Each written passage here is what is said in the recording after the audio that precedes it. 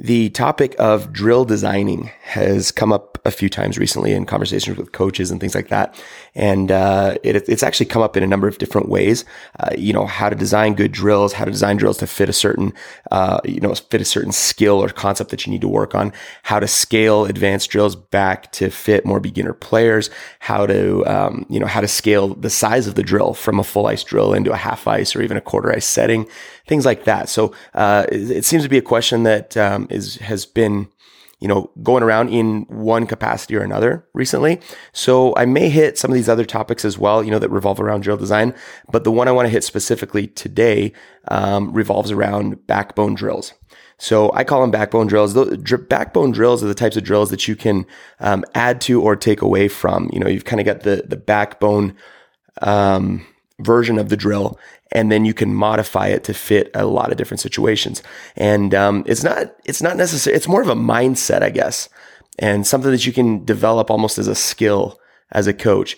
But as you're designing your practices, it oftentimes makes a lot of sense, to start with a simple drill. I have a simple drill, for example, that's an offensive attack, an offensive entry type drill, where we work on our attack triangle. And it's a very basic setup. The F1 drives wide, F2, we start it with just F1.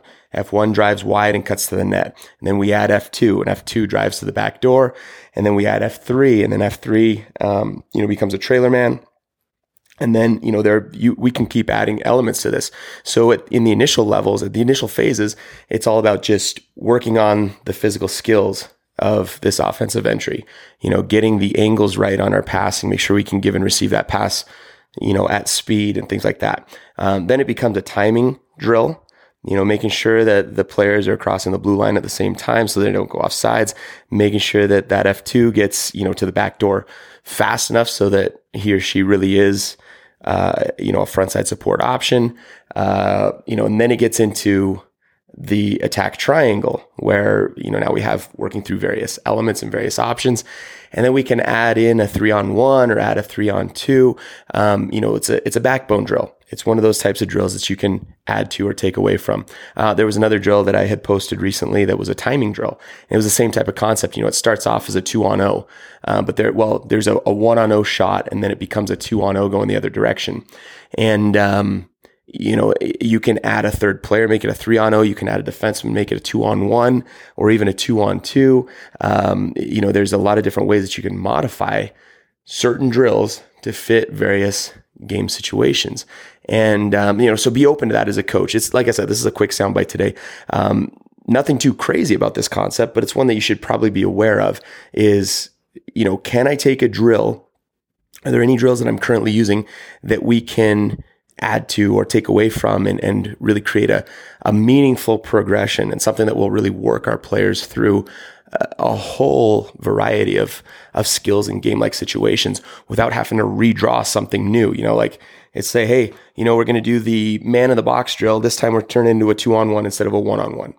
Great. Okay. Everybody already knows the man in the box drill. So add the second player and you're off, off to the races.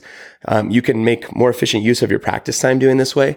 You can make more efficient use of your development as well, because you're working through the players in sequences of progressions where they're gradually getting into more and more difficult situations, game-like situations, a variety of situations.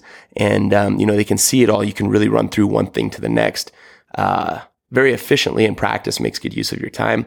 And I think it's a smart way of thinking through your drill designing as a coach.